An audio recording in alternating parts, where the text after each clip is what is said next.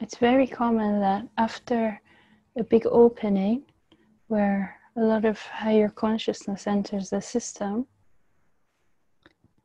there's a lot of challenges that bubble up after that, and the mind can't understand it. The mind thinks this isn't right. I experienced myself as pure consciousness. I felt oneness with all. I felt connected. I felt such a deep peace. And now it feels like the mind is back with a vengeance. It feels like there's these negative energies, these dark energies, heavy energies. Where did this come from?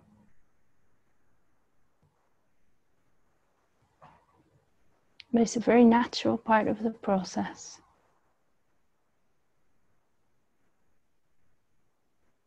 The system opens, the light, the pure light of consciousness enters, and any murkiness that was lying under the surface is drawn up.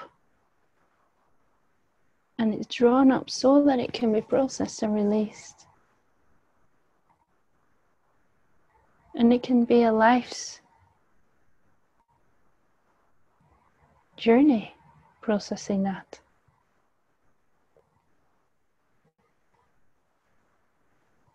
As it's processed, we begin to transform. We deepen in presence.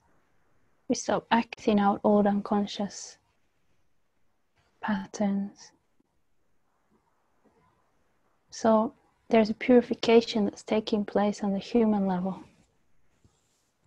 But the important thing is not to fall into the mind's trap of the idea of getting to the end of that process when finally I'm totally healed, I'm totally clear, I've made it. Because that pulls us into an imaginary future and away from the experience of this moment. And instead to allow the attention to open to that which is beyond the experience of the integration and the processing that's happening, and abide as that peace, rest the attention as that peace.